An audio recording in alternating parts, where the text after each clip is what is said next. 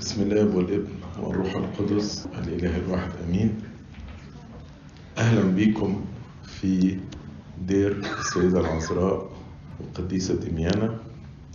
فرصة جميلة إن احنا وقت الصوم تيجوا هنا الدير وتاخدوا خلوة روحية. يعني وقت الخلوة دي يا ريت تستفيدوا بيها، ما تكونش وقت مجرد لقاء اجتماعي أو رحلة. يعني زيارة الدير بتختلف عن أي زيارة لمكان آخر، فدي فرصة للخلوة الروحية وقضاء وقت مع ربنا. نتكلم النهاردة على موضوع بين الحدود والمسؤولية. يعني إيه كلمة حدود؟ يعني مثلا البيت بتاعك له سور، السور ده بيحدد الأرض بتاعتك. كل واحد بيتحرك داخل الحدود بتاعته. لو واحد ابتدى مثلا في الباك يارد بتاع جيرانه، ابتدى يبني بيت فيه او يبني اي مبنى فيه يحطه فيه، فممكن جاره يقول له لا انت كده تعديت حدودك، ما ينفعش انك تيجي تحط مثلا عندي بيكنيك ولا حاجة، بحيث اللي ده مش ارضك، ديا مش حدودك. احنا اغلبنا كآباء وامهات جوزنا عيالنا وبقى عندنا اولادنا المتزوجين واحفادهم، احيانا بيبقى فكرة الحدود والمسؤولية مش موجودة شوية.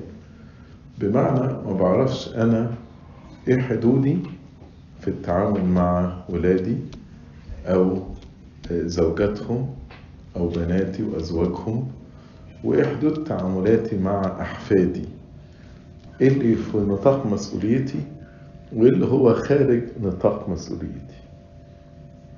واحيانا معلش انا هتكلم بالصراحة، بس ارجو الصراحة بتاعتي ما تزعلش النهاردة. احيانا تدخل يعني نستخدم كلمة الحماة تدخلهم احيانا بيعمل مشاكل للأسرة. تدخل الجدود والجدات مع الأولاد الأحفاد أحيانا نعمل مشاكل. فعايزين نتكلم الموضوع ده النهاردة عشان أبقى عارف إيه حدودي أنا وإيه مسؤوليتي وإيه اللي هو بره حدودي وإيه اللي هو بره مسؤوليتي.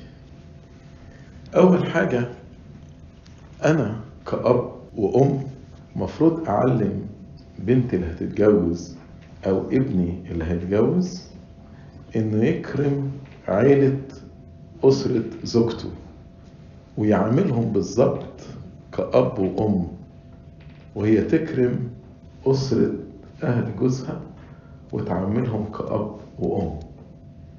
حتى بالإنجليزي بيسموها father in law and mother in law، يعني حسب القانون يعتبر ده أب أو أم. التفرقة ما بين أسرتي وأسرة زوجتي أو أسرة زوجي، وخصوصا لما دي بتتغذى من الأب والأم، دي بتبقى حاجة وحشة. ده بالعكس، أنا لو حاسس إن ابني أو بنتي كل عيد عايزين يقضوا معانا، كل أسبوع عايزين يجوا يقضوا معانا، فأقول له لا يا حبيبي أنت روح قضي برضو مع أهل زوجتك وتروح تقضي معهم أعياد. هو لو مش واخد باله أنا أنصحه وأقول له أنت دورك إن أنت مفروض دولة أب وأم ليك زي ما إحنا أب وأم ليك، علشان هي أو هو ما يشعروش اشمعنى إحنا كل عيد بنقضيه في البيت هنا، اشمعنى كل مناسبة بنقضيها في البيت هنا. في سفر طوبيا اللي إحنا هنقراه يوم الجمعة بعد بكرة بإذن الله في رفع بخور باكر، في إصحاح 10 وعدد 13، لما سارة اتجوزت طوبيا الابن، فأبو سارة ومامتها ادوها وصية. الوصية دي موجودة في طوبيا إصحاح 10 وعدد 13. الحقيقة الوصية دي لو كل أب وأم ادوها لأولادهم يعني هتحل مشاكل كتير. الوصية دي فيها 5 بنود. البند الأولاني أن تكرم حمويها، تكرم حمويها. البند الثاني وتحب بعلها. البند الثالث وتدبر عيالها. والبند الرابع وتسوس بيتها.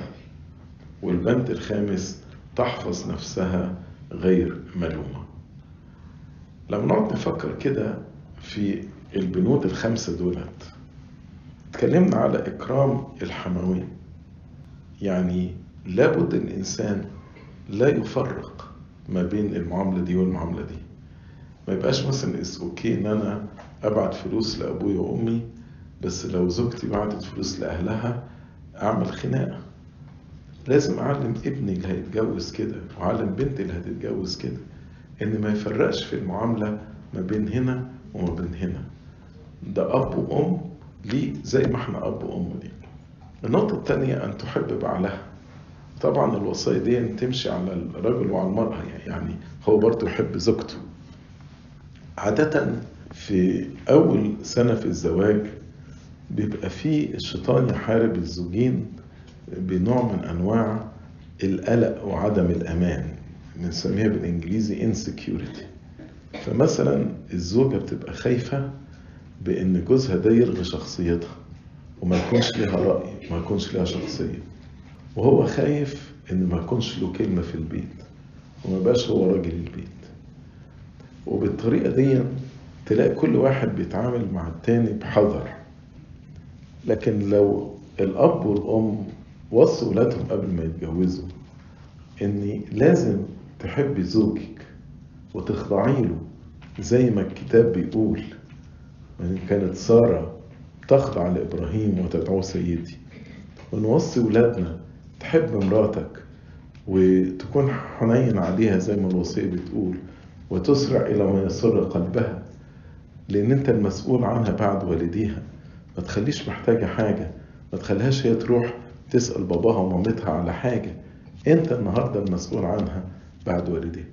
لو كل واحد مننا وصى ولاده، سواء اللي هيتجوزوا أو المتجوزين، إزاي يعاملوا الطرف الآخر بمحبة حقيقية، ولادنا هتبقى حياتهم جنة. لكن احنا احيانا اوعى يسيطر عليك واوعى ياخد فلوسك. خلي بالك انت اعمل حساب خاص بيك وما تحضروش الفلوس بتاعتك. نفضل ندي نصايح كده، والنصايح تعمل انقسام في البيت من اليوم الاول. ودي نصائح مش كتابية ومش من عند ربنا. بالعكس النصائح دي بتسبب مشاكل في البيوت، بتسبب خراب في البيوت. واحنا نفسنا ندي مثال، يعني احنا نحب الاتنين محبة واحدة. ما ميزش ما بين ابني وزوج ابني او بنتي وزوجها، لكن نتصرف معهم بمحبة. محبة رعوئيل وزوجته لسارة كانت نفس المحبة اللي هم ادوها ايضا لطوبيا زوج بنته. ما ميزوش في المحبة، بل بالعكس. يعني شوفوا الدعوة اللي قالوها لهم قبل ما يمشوا، قالوا لها كده، قالوا لطوبيا ملاك الرب القدوس يكون في طريقكما ويبلغكما سالمين، وتجدان كل شيء عند أبويكما بخير. خلي بالكم ما قالش عند أبويك، قالوا عند أبويكما. يعني أبو طوبيا ومامته هم أب وأم المين لسارة، عشان كده قال أبويكما بخير وترى عيني بنيكما قبل موتي. فلما احنا نوصي ابننا يحب زوجته والبنتنا تحب زوجها، احنا برضه لازم يكون في مثال للمحبة دي.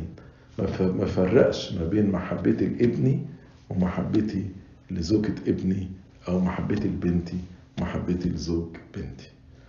والوصية الثالثة تدبر عيالها. تدبر عيالها يعني دي برضو وصية مهمة جدا جدا في الأيام اللي احنا عايشين فيها دي. أحيانا الشغل الكتير شغل الزوج وشغل الزوجة بيخلوا ان مفيش وقت ان هم يدبروا الولاد. وياما اباء وامهات بيسيبوا لاولادهم التليفونات يلعبوا عليها جيمز، يتفرجوا على كرتون، والتليفونات دي مدمرة للاولاد. اول حاجة بتعمل نوع من انواع الادكشن، الادمان. خلي ولد كده بيلعب بتليفون ويسحبه منه، شوف هيصرخ ازاي. ده نفس الويزدرول سيمتومز بتاعت واحد مدمن بتسحب منه، ما بتدروش المخدر اللي هو بياخده. the same symptoms، نفس الأعراض بتاعت أعراض الانسحاب. لما بتسحب الدرج المخدر من ولد مدمن أو تسحب التليفون من طفل صغير، هتشوف نفس الأعراض عندهم هما الاثنين. ده بيعمل إدمان. غير النهاردة التليفونات الفيديو والجيمز والكرتونز كلها حاجات غلط. بيحاولوا دلوقتي يبرمجوا مخ العيال، يغسلوا مخهم من الطفولة ان هم يقبلوا الهوموسيكشواليتي، يقبلوا الشذوذ الجنسي والتغيير الجنس، كل الحاجات دي. فازاي نسيب ولادنا؟ فوصية مهمة توصوا بنتكم وابنكم ان هم يدبروا عيالهم، وتقولوا لهم انا دلوقتي لما بعمد اي طفل بعد المعمودية بقول للاب والام دوركم النهاردة في التربية يعتبر 10 أضعاف دور الآباء اللي كانوا في تربية ولادهم من 10 سنين فاتت. لأن النهاردة الشر حوالينا من كل ناحية، فدور النهاردة التربية بقى مهم جدا جدا. وننصحهم نقول لهم ما تخلوش الفلوس هي الدرايف بتاعكم. بمعنى إيه؟ هم لسه بقى شباب صغيرين متجوزين، عايزين البيت الكبير وعايزين العربية وعايزين مش عارف إيه، فهم الاتنين يشتغلوا ويسيبوا عيالهم بقى، يا اما الحضانات تربيهم، يا اما التلفزيون، يا اما التليفونات. طب وماذا ينتفع الانسان لو ربح العالم كله وخسر نفسه؟ مفيش مانع ان علشان نربي الولاد ان الزوجة تقعد وتخلي بالها من ولادها وتربي ولادها. ده استثمار اكتر من استثمار الفلوس. ده استثمار ان يربوا ولادهم في مخافة ربنا. لو يقدروا يشتغلوا هما الاثنين ويربوا ولادهم مفيش مانع برضه. بس فكرة ان هي تربي اولادها وتدبر عيالها دي نقطة مهمة جدا جدا في التربية. ياما اطفال الكنائس باسم الصليب مليان اطفال صغيرين، وانما تلاقي الولاد يعني سامحوني في التعبير مش متربية، لان الاب والام مشغولين عنهم. فالولاد ما تعلموش حتى الآداب الأساسية أو المبادئ الأساسية في الأدب والحوار والتعامل مع الآخرين إلى آخره. الحاجة الرابعة تسوس بيتها. يعني إيه تسوس بيتها؟ يعني تدبر بيتها، يعني ما تكونش إنسانة مسرفة. وكلام برضو ينطبق على الاثنين، يعني على الزوج وعلى الزوجة. لا تكون إنسانة مسرفة ولا هو يكون إنسان بخيل. ويكون في تدبير سليم، تدبير مالي سليم، تدبير اجتماعي. يعني ايه تدبير اجتماعي؟ ما يبقاش هو قاعد طول الوقت على الكمبيوتر وهي قاعدة طول الوقت على التلفزيون تتفرج مسلسلات وسايبين العيال. لا، لازم يكون في تدبير اجتماعي سليم، تدبير للوقت، تدبير روحي، قضاء وقت روحي مع أولادنا. فحكاية برضو تسوس بيتها، ازاي هم يدبروا البيت ويبقى فيه مانجمنت سليم للبيت. مش بس تاني المانجمنت مش بتكلم عن التدبير المالي، تدبير روح، تدبير اجتماعي، تدبير اقتصادي، تدبير للوقت. كل الحاجات دي مهمة أوي. وآخر حاجة تحفظ نفسها غير ملومة. كلنا أبهاتنا وأمهاتنا قالوا لنا وصايا، ربما دلوقتي يعني نفتكر القليل منها، إنما اللي بيلزق في ذهننا القدوة بتاعتهم والمثال بتاعهم. فتحفظ نفسها غير ملومة، يعني الأب والأم نوصيهم يكونوا قدوة لأولادهم، وإحنا برضو كجدود نبقى برضو قدوة لأحفادنا. ما يشوفناش إحنا قاعدين بنتكلم كلام لا يليق، أو جايبين في سيرة الناس، أو في نميمة أو إدانة، أو بنتكلم في سياسات لا تخصنا. وبرضه تحفظ نفسه غير ملومة، تحفظ نفسها غير ملومة من جهة حياة القداسة وعلاقتها مع ربنا وعلاقته هو مع ربنا. نفس المعنى ده قاله القديس بولس الرسول لتلميذه تيتوس في رسالته الثانية وإصحاح 4. أنا دلوقتي بتكلم على إيه المسؤولية بتاعتنا. المسؤولية إن احنا ننصح ولادنا، ننصحهم، بس ننصحهم بالكلام السليم.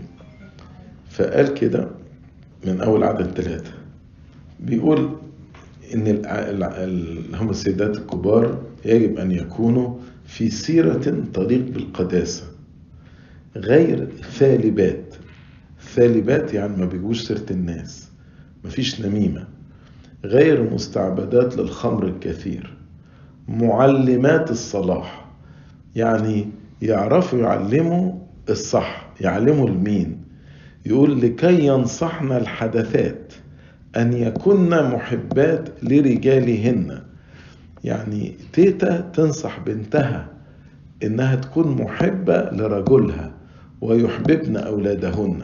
نفس الكلام اللي قالوه الأب والأم لسارة بنتهم. هنا بولس الرسول بيقول له وصي السيدات الكبار في السن إنه ينصحوا بناتهم الصغيرين المتجوزين أن يكن محبات لرجالهن ويحببن أولادهن، ويكونوا متعقلات. بينصحوا بناتهم اللي اتجوزوا يكونوا متعقلات، عفيفات، ملازمات بيوتهن، صالحات، خاضعات لرجالهن، لكي لا يجدف على كلمة الله.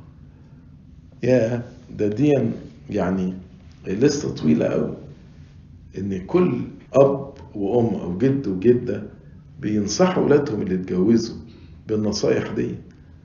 محبات لرجالهن او محبات لزوجاتهن، يحببن اولادهن، متعقلات، عفيفات، ملازمات بيوتهن، صالحات، خاضعات لرجالهن، لكي لا يجدف على كلمة الله. يبقى إذن دي مسؤوليتي إن أنا أنصح، بس أنصح نصائح للخير، مش نصائح إنها تعمل انقسام في الأسرة. شوف مثلا علاقة رعوس مع نعمة. لما تيجي تقرأ مثلا في رعوس إصحاح 3 وعدد 1 تلاقي كانت بتكلمها إزاي. تقول لها يا ابنتي، وقالت لها نعمة حماتها. يعني نعمة بتكلم رعوس، يا ابنتي ألا ألتمس لك راحة ليكون لك خير. فعلا هي يعني كانت خايفة عليها كبنتها وعايزة تريحها. يعني هنا دي نموذج للحماة المثالية، بتخاطب بنتها بكل محبة وتلاها أنا عايزاك ترتاحي، عايزة يكون لك خير. طيب تعالوا ناخد مثلا بعض أمثلة على عدم احترام الحدود. عدم احترام الحدود. أول مثال لبان مع بنت رحيل وليئة بعد ما اتجوزوا. لما تيجي تقرأ في سفر التكوين، يعني لبان الحقيقة يعني ما كانش بيحترم الحدود وخصوصيات الآخرين خالص.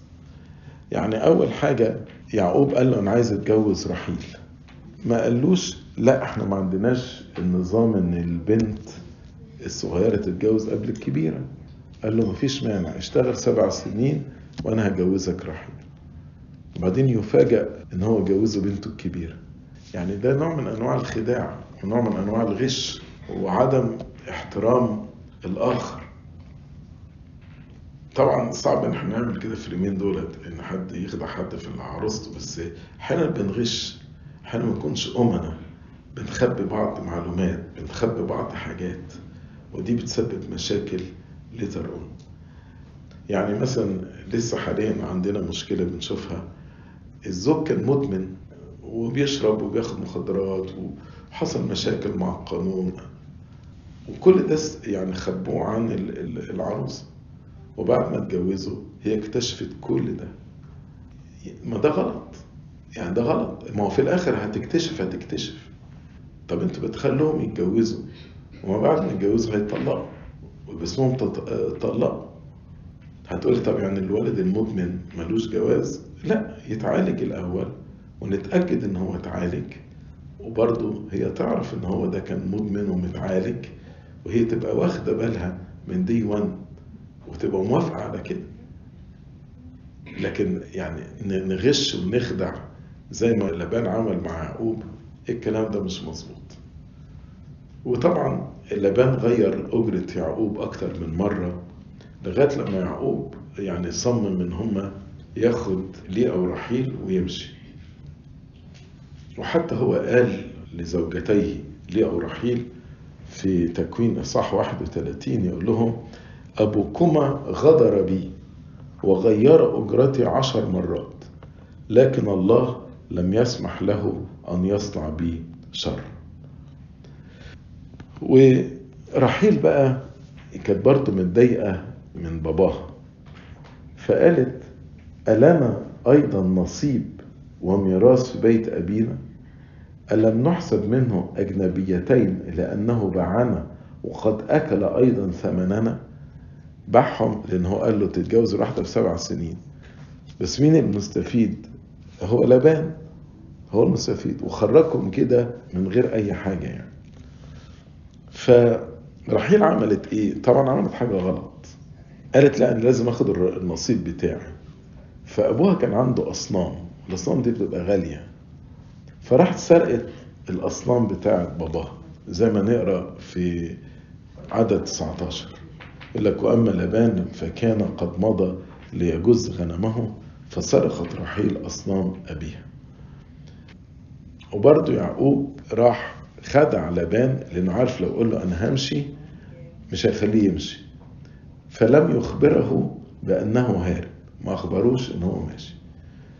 بعد ما يعقوب مشي 3 أيام لبان عرف أن يعقوب خد رحيل وليئة ومشي، فطلع بقى يجري وراه.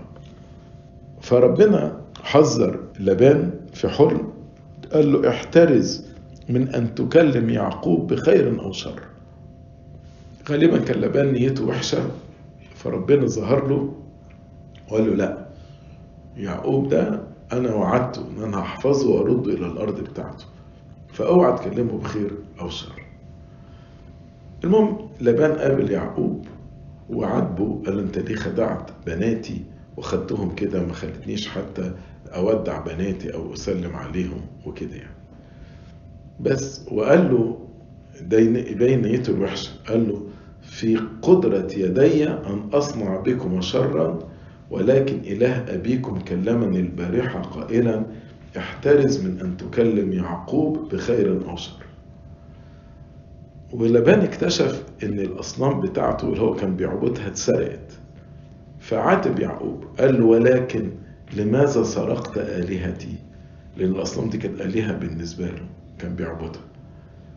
فيعقوب ما كانش يعرف، فيعقوب راح قال له: الذي تجد آلهتك معه لا يعيش، لأن يعقوب لم يكن يعلم أن رحيل سرقتها.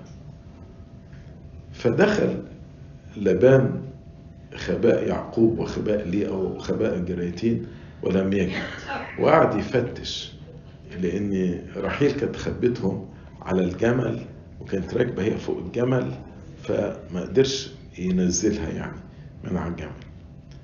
المهم لبان فتش في كل حاجة ولم يجد.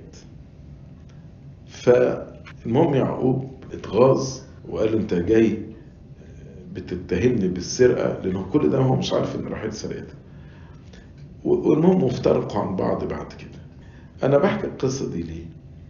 لبان في معاملته ما كانش يعني إنسان أمين، ما كانش بيحترم حدوده. وفكرة إن هو يخش ويفتش، يعني خلاص يعقوب قال أنا ما خدتش حاجة خلاص. طب هو دخل وفتش، إيه اللي لقاه؟ ما لقاش حاجة. أحيانا إحنا برضو نفتش ورا أولادنا ونشوف، نبص على التليفونات بتاعتهم، نبص على جواباتهم، نبص على الكمبيوتر لو مفتوح. ده عيب، ما يصحش ان احنا نعمل كده. يعني حتى لو التليفون بتاع ابني موجود أو بنتي ما ينفعش إن أنا أبص فيه وأشوف إيه اللي موجود فيه. احترام خصوصيات الآخرين ده نوع من أنواع احترام الحدود واحترام المسؤولية. إنما إن أنا ما كنش أمين وما كنش صريح وما كنش واضح واغدر بالآخرين زي ما لبان غدر بيعقوب، وفي نفس الوقت ما احترمش خصوصيات الآخرين وابتدي أبص هو جاب لها ذهب إيه والذهب ده قليل، لا وما جابش ذهب أكتر من كده ليه، والواحد يقعد بقى يتدخل. حتى مش لازم أفتش، أحيانا بنقعد نسأل أسئلة لا تخصنا وبتبقى البنت مكسوفة لا ما تردش على مامتها، أو الابن مكسوف ما يردش على باباه، لكن احنا بنسأل أسئلة لا تخصنا. ليه ما نحترمش خصوصياتهم وابقى عارف أنا آخر حدودي إيه؟ ومفيش داعي أن أنا أحط ضغط على ابني أو بنتي وإن أنا أخليهم في موضع هم مش عايزين يكذبوا وفي نفس الوقت مش عايزين يتكلموا. معلش أنا برضو قلت لك هتكلم بصراحة، بس أرجو صراحتي تاني ما تضايقكمش. أحيانا إحنا دون أن ندري بنبقى ثقل على أولادنا، سواء كلمة ثقل دي بتكون موجودة أحيانا بنشوفها في الناس اللي في مصر، إنه مفكر ابنه عشان عايش في أمريكا هنا إنه يعني عنده كنوز، فيطلب منه ابعت لنا فلوس وعايزين نبني عمارة وعايزين نعمل مش عارف البيزنس ده وعايزين نجوز أختك. طبعا لو الأسرة محتاجة دي مسؤوليتنا، بس أنا بتكلم عن الأسر الغير المحتاجة وبيحطوا ضغط على أولادهم علشان يبعتوا لهم فلوس عشان يتباهوا، ابن اللي في أمريكا وبنت اللي في أمريكا بعتوا لنا ده وبعتوا لنا ده وبعتوا لنا ده. وهنا بيبقى أنا بشوف بيبقى أحيانا شباب بيجاهد بيشتغلوا 18 ساعة و20 ساعة في اليوم عشان مجرد يدفع لأسرته اللي هم بيطالبينه منه. ده مش صح إن احنا نبقى ثقل عليهم. أو أحيانا يعني نبقى عندنا رغبة نيجي مثلا نعيش في أمريكا ونيجي هنا من غير ما نبقى حاسبين حساب النفق، ونبقى جايين على أولادنا ويبقى مجرد ثقل عليهم، هم لازم يصرفوا علينا ولازم يجيبوا لنا بيت ولازم يجيبوا لنا عربية، وأحيانا بيبقوا هم مش قادرين وفعلا بيبقوا مش قادرين. فبرضو إزاي ما بقاش ثقل على ابني وعلى بنتي؟ في آية موجودة في سفر الأمثال أنا خايف لا أقولها تزعلوا مني، مش عارف أقولها ولا ما أقولهاش. أقولها أمري لله، أقولها بس ده كتاب مقدس مش أنا يعني. الآية بتقول إيه؟ اجعل رجلك عزيزة في بيت قريبك لئلا يملك فيوغضك. اجعل رجلك عزيزة في بيت قريبك لئلا يملك فيوغضك.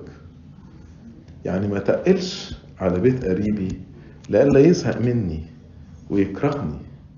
فلازم احنا برضه يكون عندنا تقدير للآخرين. الدنيا مش زي الأول هنا في أمريكا، ناس بتتعب وبتشتغل، فلازم يكون عندنا تقدير.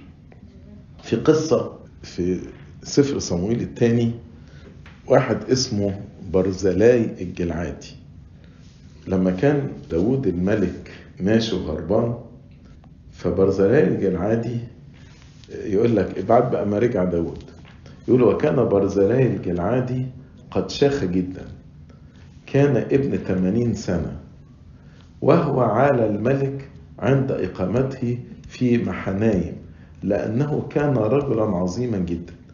يعني برزلاي عال الملك، خد باله من احتياجاته، صرف عليه. فقال الملك لبرزلاي اعبر أنت معي وأنا أعولك معي في أورشليم. فلما داود راجع بقى عايز يرد الجميل، فراح قال له ما تيجي معايا، اعبر أنت معايا وأنا هعولك في أورشليم، يرد له الجميل.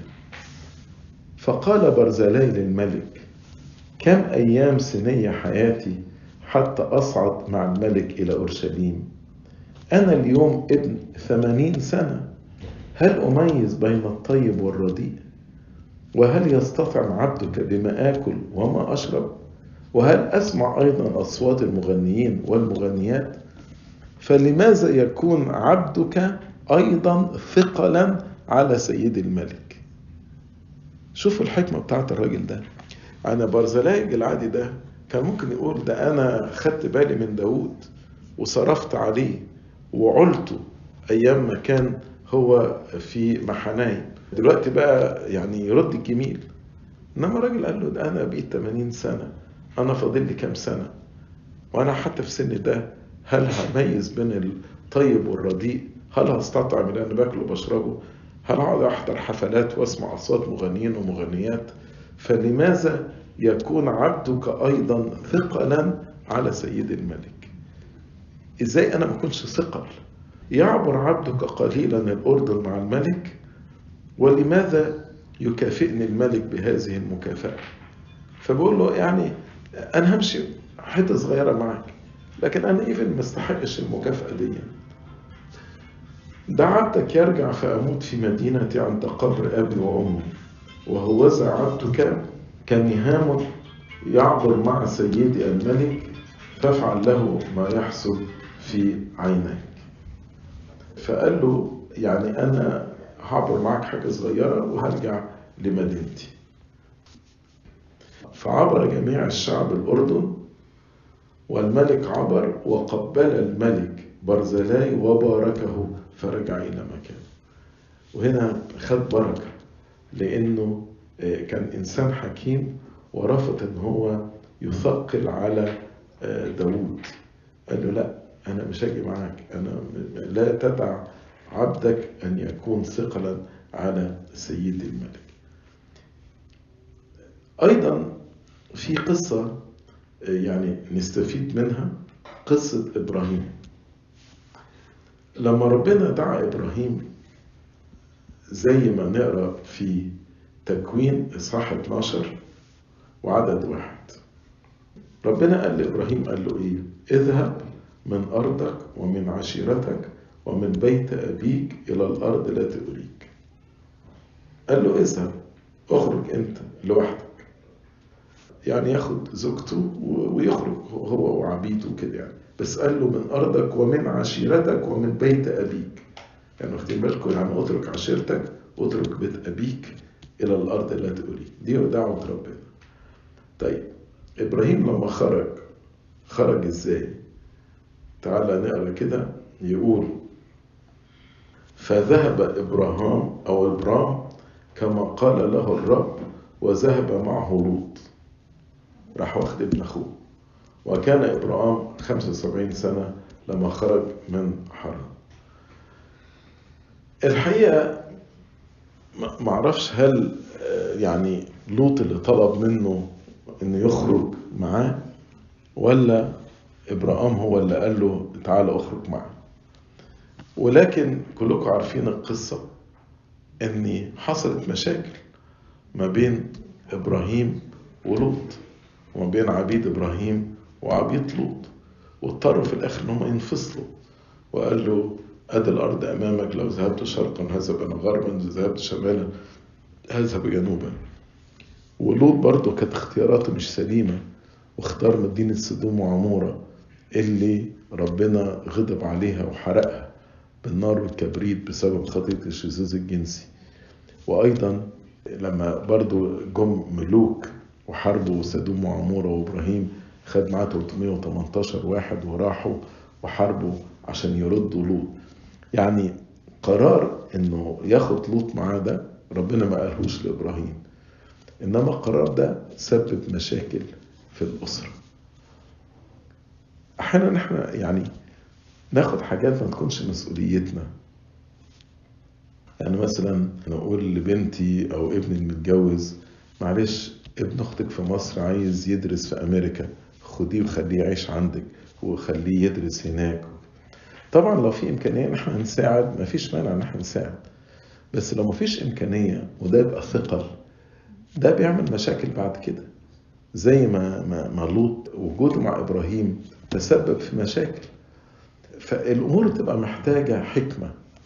وأحيانا مثلا نبقى احنا ولادنا مثلا اللي في أمريكا وشايفينهم هم مبسوطين وكده، فأنا برضو عايز بنت التانية ولا ابن التاني اللي في مصر يبقى برضو، يعني اشمعنى دولت عايشين في أمريكا ودولت عايشين في مصر تعبانين؟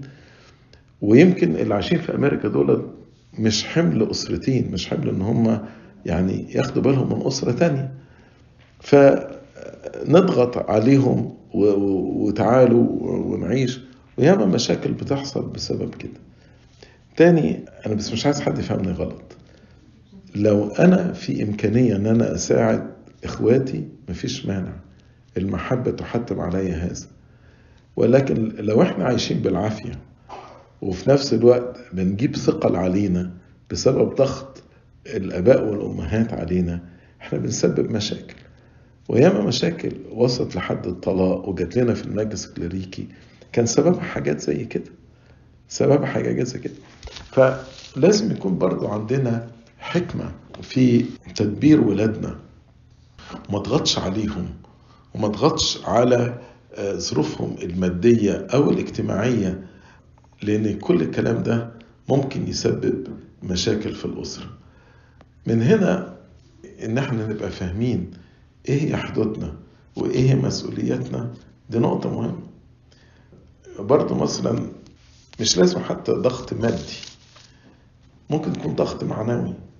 يعني مثلا بنت بتشتغل وبتروح البيت تاخد بالها من ولادها، يعني ما عندهاش وقت. لو هي بقى بنت ما جاتش زارتني او ما كلمتنيش او ما عدتش معايا ساعة على التليفون، ابتدي احسسها بقى بالذنب وانت خلاص انت كبرتي، امك ما بقى ملهاش مكان في قلبك، ما بتحبهاش. ونقعد بقى ايه نحسسهم بالذنب بكلام متعب، وهي ممكن فعلا ما عندهاش وقت، يعني هي اليوم بتخلصه بالعافية. فما فيش داعي لان احنا نحط ضغط مادي او ضغط معنوي او ضغط اجتماعي الى اخره. يعني طبعا ولادنا مفروض يهتموا بينا، لان دي وصية اكرم اباك وامك، لكن انا برضو اكون خفيف عليهم واكون متفاهم امورهم ومتفاهم ظروفهم، علشان يبقى الكل عايش في فرح والكل عايش في سلام. زي ما انا ابتديت الموضوع وقلت لو انت رحت تعمل مثلا باربيكيو ولا بيكنيك في الباك يارد بتاع جارك، هو ده مش بتاعك، انت كده عديت حدودك. فكل واحد مننا لما يكون متفهم ايه هي حدوده وايه هي مسؤوليته في التعامل مع اولادنا واحفادنا. تدخل في تربية الاولاد، يعني احنا ربنا اولادنا بطريقة معينة، ان يعني كل واحد فينا عمل احسن ما في وسعه عشان يربوا ولاده احسن تربية. ولادنا من حقهم ان هم يربوا ولادهم بالطريقة اللي هم شايفينها، ما نتدخلش في التربية بتاعتهم. اي نعم لو انا شايفه بيربيه بطريقة غلط ممكن ادي ملحوظة، زي ما بيقول ينصحنا الحدثات ان يحببن اولادهن، او زي ما رعوئيل ومراته قالوا لسارة بنتهم انها تدبر عيالها تدبر اولادها. ممكن ندي نصيحة لكن ما ندخلش. يعني مثلا لو اب بيدي تأديب لابنه، اداله عقوبة، مثلا الولد اتشاء فراح قال له يعني يور جراوندد، اقعد في اوضتك كده مثلا مدة ساعة، كيش اروح ازعق في ابني اقول له ليه اللي بتعمله ده؟ لا لا غلط، ما ينفعش تعمل كده مع ودافع انا كده بخلي حفيد يتمرد على باباه، وده مش صح. التدخل في تربية ولادنا مش صح. مثلا معودة ولادها ان هم مثلا يناموا بدري الساعة كذا، او طريقة معينة في الاكل، بياكلوا في اوقات معينة، او ياكلوا حاجات ما ياكلوش حاجات، او مش عايزين يدلعوهم فبيجيبوا لهم مثلا مش عايزين يجيبوا لهم تليفون في سن صغير. ما جيش انا اكسر بقى كل ده واروح جايب لحفيدي تليفون ضد رغبة ابوه وامه. او مثلا لو اب وام قالوا حاجة لا لاولادهم على حاجة اروح انا اعملها له، ما ينفعش، ما ينفعش. انتوا كده بتأذوا الولاد، لان الولاد طبعا هيروح طبعا لجده وتيتا لانهم عملوا اللي هو عايزينه، ويبقى الأب في حيرة يزعل باباه ومامته ولا يعمل إيه مع ابنه. فأنتوا بتحطوهم في حيرة، هو مش عايز يزعلكم، ولكن في نفس الوقت هو عايز يربي ابنه بطريقة معينة. طبعا زي ما المثل بيقول عز الولد ولد الولد، فكل الجدود عايزين يدلعوا أحفادهم وعايزين يعني يديلهم كل اللي هم عايزينه، بس ده أحيانا ما بيبقاش في مصلحة الولاد، بيبقى ضد مصلحة الولاد. ازاي ان انا اعرف حدودي ايه، وازاي ان انا اعرف التزاماتي ايه، واتدخل في هذه الحدود اللي ربنا اوصاني بيها، في حدود مسؤوليتي، ولا اتعدى هذه الحدود، علشان فعلا اكون بركة وربنا يبارك حياتي. ربنا يعطينا جميعا حكمة واستنارة وفهم قلب، عشان فعلا نقدر نتعامل مع أولادنا وبناتنا بكل حكمة وبكل محبة لمجد اسمه القدوس. أحيانا يا سيدنا الجدود بيشتكوا من لبس أحفادهم، وبيلاقوا إن الأب والأم نفسهم موافقين على إن البنت لابسة بالطريقة دي ورايحة الكنيسة، والولد نفس الطريقة، ممكن يكون رايح الكنيسة بشرط والأب والأم موافقين، فبيدوا النصيحة ولا يسكتوا؟ يدوا نصيحة للأب والأم مش للأحفاد. يعني ما يجوش للولد يقول له اللي انت بتعمله ده غلط، يكلم الأب والأم ويقول لهم انصحوا ولادكم لأن ده غلط، ما ينفعش تروح الكنيسة بشرط، ما ينفعش تبقى لابسة اللبس ده وراحة بيه الكنيسة. يعني تكلم بنتها أو تكلم ابنها وتقول له الكلام ده، والكلام يجي من الأب والأم. الأب والأم بيقولوا لهم انتوا مالكمش دعوة، لو اعترضنا على لبسهم مش هيروحوا الكنيسة. يبقى هنا الأب والأم عندهم مفهوم غلط في التربية، بس ده برضه لا يبرر ان انا اكلم الاحفاد مباشرة واتعدى الاب والام. لكن ممكن هنا اقول طيب يعني انا ليا رأي وانت ليكوا رأي، ايه رأيكم ما تسألوا ابونا مثلا في الكنيسة وتشوفوا هل هذا يليق؟ هل لو انتوا علمتوا الولاد ان هم يلبسوا صح، هل ده هيخليهم ما يروحوش الكنيسة فعلا؟ يعني هنا نبقى لينا مرجعية. المرجعية الكتاب المقدس، المرجعية أبونا في الكنيسة زي ما الكتاب بيقول من فم الكاهن تطلب الشريعة. لكن الأولاد أو الأحفاد لو خدوا نصيحة من الأب والأم وخدوا نصيحة من الجد والجدة وعرفوا إن هم دولت يعني مختلفين في الرأي، الولاد بقى أذكياء جدا هيلعبوا على الحتة دي. يعني لو بابا قال لا هيروح لجده، ولو جده قال لا هيروح لبابا، ويلعبوا على الحتة دي. فممكن الجد والجدة يقولوا اللبس ده لا يليق، يقولوا بابا موافق. طب لو بابا انت هتعمل ايه؟ هتروح تتخانق مع ابنك؟ فهنا تاني لما الولاد بيحسوا ان في اختلاف، الولاد بيلعبوا على الحتة دي.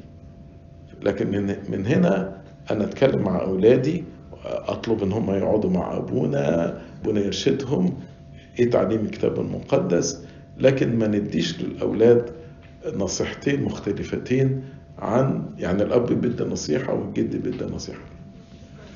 بالنسبة لظروف ولادهم بيشتغلوا وما عندهمش وقت طبعا ليهم مثلا يخرجوهم او اي حاجة، وهم مقدرين ان هم مضغوطين في الحياة، بس بتيجي اوقات بيقولوا ولادنا بياخدوا ولادهم وبيخرجوا وبيسيبونا، يعني عندهم وقت ان هم يخرجونا معاهم وبيسيبونا في البيت. يعني الجد والجدة بيقولوا ان هم بيخرجوا ولادهم وبيسيبونا في البيت.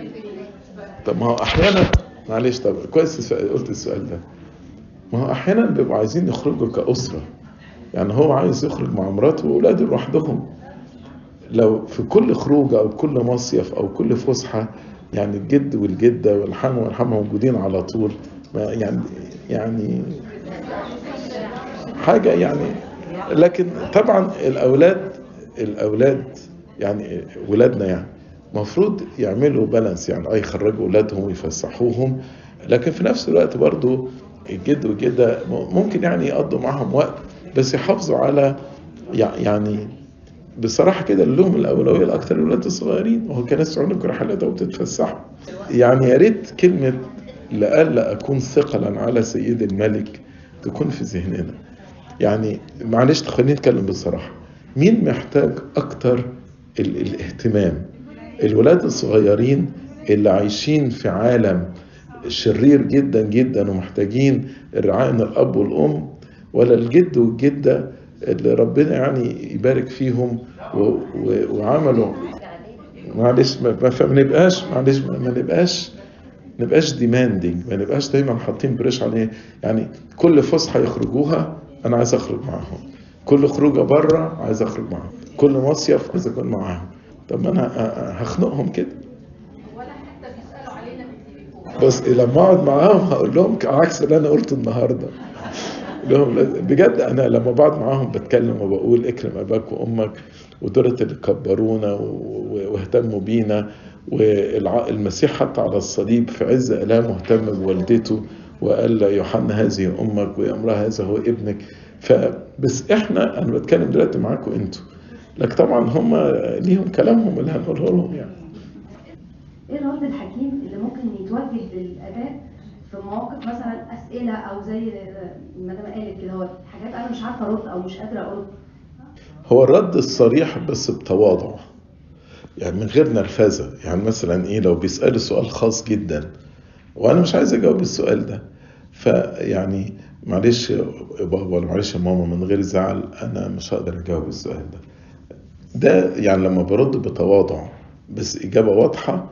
يعني في الاخر لو زعلوا دي مشكلتهم، يعني لو هو زعلوا هم مسيطرين ومتحكمين وعايزين يدخلوا في شؤون ولادهم. لكن عادة لما برد بتواضع وبمحبة بيقبلوا. امتى بقى؟ مالكمش دعوة بيا، انا دي حياتي. لما برد بنرفزة وبعصبية وكده ده ما بيبقى مش مقبول يعني. لكن لما برد بتواضع محبة هيقبلوا في اغلب الاوقات هيقبلوا. أحيانا بيحسسوا الواحد بالذنب، يعني ده يعني معلش يا ماما سيبيني بس براحتي علشان نعيش في سلام. انت اكيد يهمك ان انا اعيش في سلام، فارجوكي من فضلك يعني الموضوع ده خاص بينا. بس يعني في حاجة في الكونسل بيسموها بروكن ريكورد تكنيك، يعني عيد نفس الإجابة اوفر ان اوفر ان اوفر لغاية لما تكليك، لغاية لما هم يعرفوا ان انا مش هقول. أنا كجدة وشايفة ولاد ابني في حاجة غلط، ألجأ لابني وأقول له، لكن أنا ما أتصرفش معاه. الجأ لابنك وقولي له خلي بالك كذا كذا كذا كذا. الجأ الأول لابنك، لما يجي من ابنك النصيحة هتبقى أقوى، وهو نفس الوقت يقوم بدوره كأب.